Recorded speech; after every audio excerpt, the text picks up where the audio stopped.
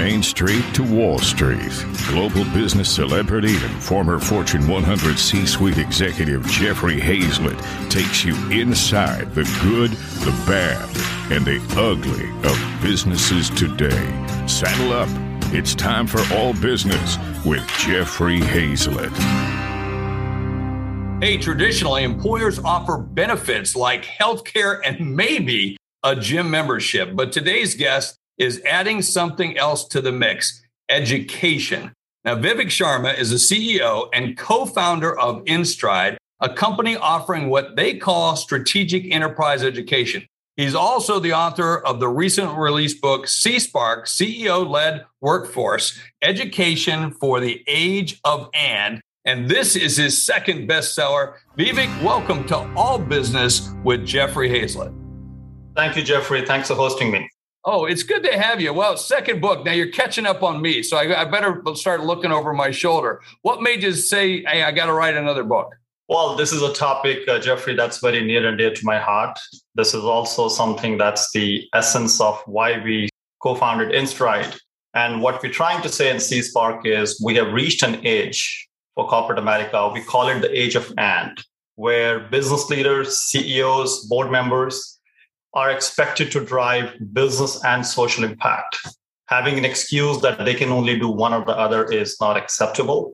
And the age of and expects leader to not just drive business and social impact, it's to think about the employee as a learner, to think of themselves as not just a good fiduciary, but also a good citizen, to think about the customer and the community. And as a result of all that, be a good fiduciary, but also a good citizen. So C-Spark talks about why we are where we are, what is the unique approach of strategic enterprise education, where CEOs can usher their organization into the age of and. We talk about a few visionary CEOs who've already done that. And then we take a little bit of a view into what the future could look like. Well, I think it's the responsibility of every corporate executive. I've written about this in my Hero Factor book. It's about time for us to start thinking about values. It's not about taking the money and run anymore. It's about doing the right thing for the right reasons. And I love that you're focusing on that. So we have to start with defining strategic enterprise education. How is that different than training? That's a great question, Jeffrey. Every CEO we talk to recognizes the importance of education and training for improving their business goals. Recruiting and retention, upskilling, reskilling. It's important for employees. It's important for businesses.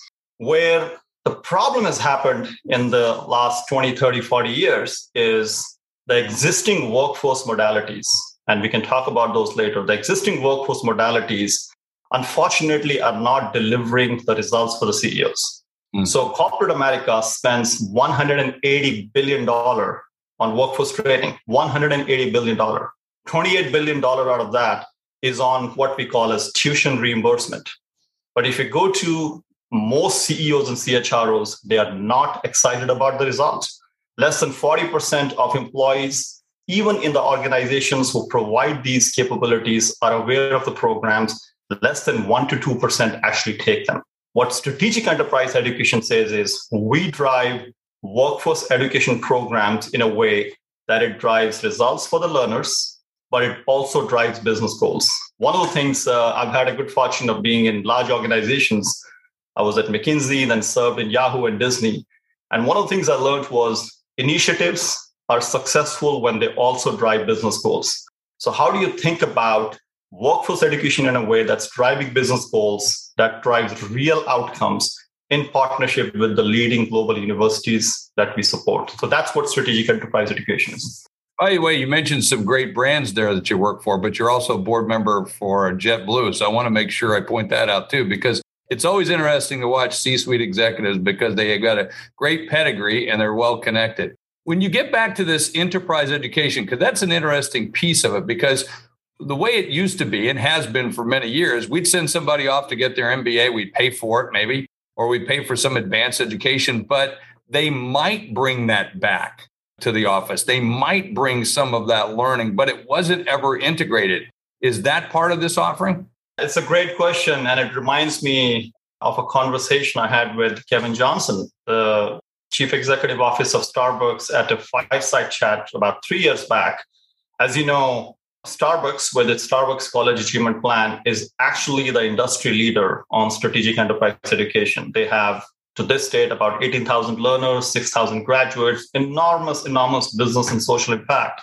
So I asked the same question to Kevin. I said, Kevin, of the baristas or partners who graduate, how many stay? And his answer in front of thousands of people was about 50% leave. And I see that as my contribution to society. However, the 50% who stay, that's where the magic is. They tend to be promoted much faster, about 75% faster. There is a significant reduction in attrition. So my point here is that strategic workforce education done the right way drives benefits to the CEOs in a way that makes the education initiative self-sustaining. And that's what the magic is. Well, and with that 50% that left, you still got value of them while they were there, without question.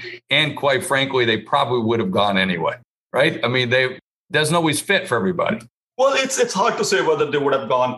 People make different personal choices. Typically, when we see large organizations do strategic enterprise education the right way, that includes my client like Magna, world's leading OEM manufacturer, Medtronic, leading medical supplies manufacturer, LabCorp, world's leading diagnostic company. And what these leaders have done is they have clearly linked what business goal they're trying to achieve while driving workforce education. That typically, Jeffrey, falls in one of these buckets. It could be driving business agility, because your business agility is a function of how relevant the skill sets of your employees are. It could be driving revenue and profitability. That still is the number one requirement from the CEO as far as the boards are concerned. I'm a CEO. I also serve on the board. I can tell you that is indeed true. So for example, if you're a retail chain, your ability to open one more store is a function of having the right employees. That has a direct linkage on your revenue. Recruiting and retention, in retail in particular, if you're a 10,000 person shop, you spend about $22 million every year on recruiting and retention. Think about corporate citizenship. Think about diversity, equity, and inclusion. So what these organizations have done is not just focus less on who leaves, but figure out what are the drivers to keep your existing employees engaged and, frankly, attract more employees as well. Exactly as you said. Well, game on. Well, listen, I want to talk more about how you got into this. I'm curious about that. But we're going to take a quick break and be right back after this message. C-Suite Radio. We're talking about enterprise education and how it's changing in the business. And we're talking with Vivek Sharma, who's the CEO and leading a great company, talking all about his brand new book and everything around employment. Now, you work for some big names like Disney, Yahoo, and currently, as I mentioned, sit on the board for JetBlue. You're also at McKinsey. Did you see this as a problem when you were there? What made you say, hey, I've got to get into this online education? That's a great question, Jeffrey. I had a very unique experience and a very unique vantage point, and frankly, an extraordinarily lucky set of collaborators who were co-founding this movement. As you said, having worked in large organizations, you realize how acute the challenge is related to recruiting, retention, and especially reskilling. I mean, the rate at which skills are getting obsolete, it is not funny. And that rate is getting faster and faster. In addition to my executive experience, I'm also a professor. I am an adjunct professor of data science at the University of Southern California. I teach a course there called Digital Foundations for Business Innovation for the last 6 years. So I had a unique vantage point wherein I could look at universities as an executive and corporations as a professor. And one thing that did not make sense to me was, despite the fact that these are two ecosystems that have more to offer to each other than anybody else, it's hard to imagine how little they work with each other. Beyond some rare exceptions like Starbucks and Arizona State University, that has not happened. Around that time, Howard Schultz in 2014 and Michael Crow, the president of Arizona State University, they had launched this program called the Starbucks College Achievement Plan, which by 2018 was extraordinarily successful. And they were trying, Michael Crow was trying to expand this to drive impact across corporate America. And as luck would have it, we partnered with the TPG Rise Fund, which is a social impact fund. And we started this company in 2018, the goal being, how do we bring impact like the SCAP program to other leaders, other organizations in corporate America? And today, I'm proud to say, Jeffrey, we serve over 40 leading corporations. We have over the last 3 years, helped avoid $400 million of student debt. Last year, we were nominated by the Fortune magazine as one of the top 20 social impact companies globally. But in my mind, we're just getting started. There are 37 million working Americans who started college but did not finish degree. The challenge here in terms of getting skills to the right level for the right time is just huge. So we're just getting started. Well, I got to be honest with you. I'm one of those in that statistics, never finished. I went right into the workforce. I went to full years, but was running campaigns, doing business, starting this, doing this, and never quite finished. So there's a lot of people. Well, Jeffrey, you've been a lifelong learner. Well done. I mean, clearly, congratulations. Well, it hasn't slowed me down so far. Do you see this as a potential where people will go right into the workforce and then be doing this instead of going to college first and then joining the workforce? I think it's hard to say whether somebody will go into college and then go to workforce or go straight to college. But one thing that is going to change over the next 5, 10, 15 years, hopefully even sooner than that, is every employee, every corporation will be thinking about this dual concept of work to learn and learn to work. So for example, right now, when we work, we think about working as a mechanism of self-fulfillment, of paycheck, health insurance. But increasingly, employers who will be able to attract talented leaders, talented employees, are the ones who are going to give workforce education opportunities. So if you're in retail, go to Starbucks if you want to get a degree while working. If you're industrial, go to Magna. If you're in healthcare, go to Magna or Medtronic or Banfield Pet Hospitals. So that's part one. But the second thing, which is what you alluded to, is also true. What do we learn? And I think the narrative will become you learn to work. It's okay for you to want to, learn anything that you want that satisfies your learning aspirations. But if you want to have skills that are relevant in today's talent marketplace, you have to keep an eye on that. And that brings a responsibility to the individual learners. They have to focus their learning aspirations in a way that they are tied to the marketplace reality. And keep improving their own self-worth and everything else. I always talk about the three things I always like to drive my personal satisfaction, conditions satisfaction. Number one, I like to build wealth, which means I like to make money and live a life in a different way than I grew up doing and make sure that that's there for my family. Second, I like to learn new things. So what you're doing is right up there. And then third, I like to have fun doing it. So I think I can probably do all three of those with what you're doing and everything else. Should all employers start seeing an employee education as a benefit? Well, there are some who have taken the leap and there are some who will follow the lead. I think the best way to answer this is to learn from history. About 80 years back, Jeffrey, when most men went for war across the Atlantic, there was a concern that the fight for the remaining employees will increase wage inflation. So President Roosevelt at that time signed Executive Order 9250, froze wages, and that led to the concept of benefits. Instead of giving wage increases, CEOs and business leaders came up with benefits, but a few compassionate ones came up with the most relevant benefit for returning vets. That was called the healthcare insurance. Believe it or not, healthcare insurance was not always coming with a job in America. It basically started with some leaders taking the lead. Eventually, public opinion followed, public policy followed, and today in America, it's illegal to employ someone without health insurance. There are leaders who have taken the same leap, same initiative in workforce education as well. I would say Kevin Johnson and Howard Schultz were the leaders 6 years back. Swami Kotagiri at Magna, Mark Harrison at Intermountain Healthcare, Brian Garish at Banfield Pet Hospitals, Aramark. Many of these people have also taken the same leap. And as their leadership, as the impact of what they've done both for business and for the learners get more mainstream, I think this will become much more prevalent. I do believe that at some stage, public opinion will follow, public policy discussion will follow, and I believe most employers will be required to provide workforce education support as part of employment. Explain the InStride program a little bit more. Do you get a degree? You get a certificate? Do I get a copy of your book? What's it look like? Well, the way InStride works is we start with the corporation. Let's say you're running a company. I'll have a conversation with you. We'll start with what is the business goal you're trying to solve? And let's assume you say, I'm focused on recruiting and retention, and I'm also focused on improving the diversity of my employee base. Then we say, okay, how do we build a workforce education program that delivers education to the target group of employees, which is typically the entire employee base, and also drives those programs? So how can we improve your recruiting, retention, and diversity aspirations to the program? And then we bring to you our world-class university network. In my university network, we have Arizona State University, City University of New York, Wisconsin, UVA, University of Memphis, all leading global universities who have a reputation for driving student outcome.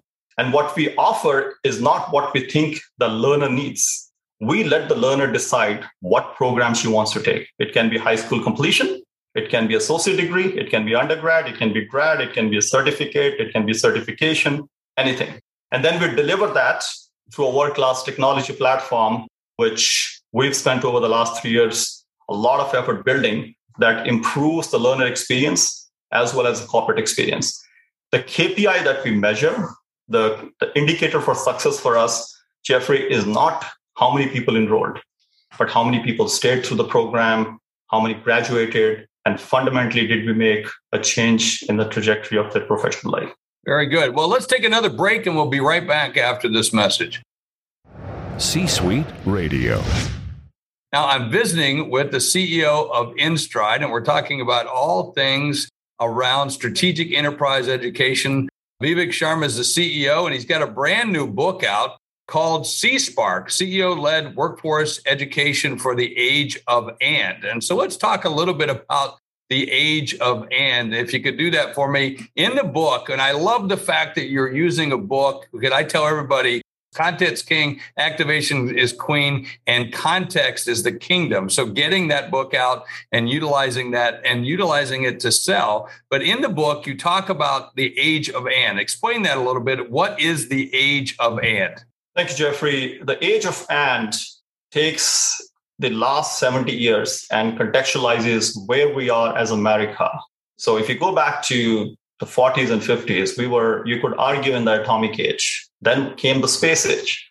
And the last 30, 40 years has largely been the information age. What we're saying in the book is today we are in the age of and, where we have to move away from the tyranny of the or and go into the beauty of and, where business leaders, CEOs, large organizations, and board members are expected to drive business and social impact. Choosing one or the other is an excuse that's not possible. And what Age of And says is fundamentally there are many ways a CEO personally can usher her organization into the age of and.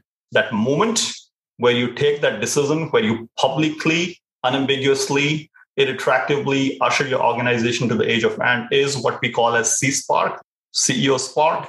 And the most impactful way to do that is by investing in education of your employees in the service of business goals for your organization. So that's what the age of and is. I love it. I love it. It's a great concept and well done with the book. I got 1 minute left. We see, Vivek, everything going on right now. Help wanted signs are everywhere. Headlines mention a labor shortage. How do companies recruit and retain quality employees? Give us that in a quick minute. I wish there was one silver bullet here. You have to do some basic things well. You have to be an employer of choice. You have to treat your employees well. Your employees are your biggest advertisement. Among the many things that the employers are doing, some of my business partners, some of my corporate partners have used workforce education as a tool to attract employees. In fact, today in Starbucks, 80% of all Starbucks stores in the United States have at least one barista that's going through the education program. So typically when you go to the Starbucks stores, you do see an advertisement. If you want to educate yourself while working, come and join us. I think when you make such a vocal and such an unambiguous commitment to the investment in your employees, you can be an employer of choice. And I would encourage all CEOs to think about that at the level. Well, thank you so much for joining us. We've been talking with Vivek Sharma. He's the CEO and co-founder of InStride, a company offering what they call strategic enterprise education, and also the author of a second bestseller. Make sure you check this out. A recent released book called C-Spark, CEO-Led Workforce Education for the Age of And. Vivek, thanks so much for joining us today. Thanks for having me, Jeffrey, and good luck.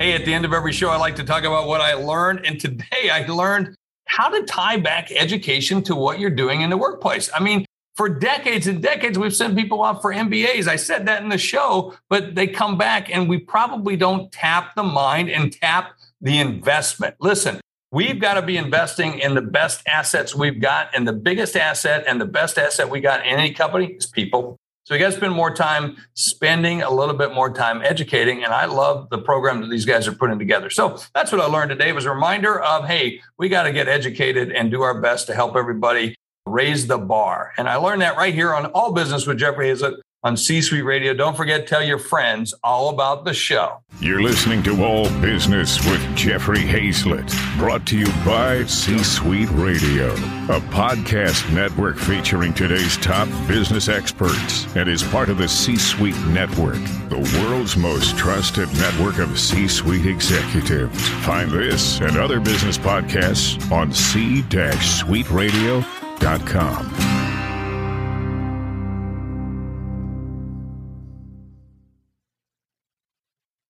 This podcast is a part of the C-Suite Radio Network. For more top business podcasts, visit c-suiteradio.com.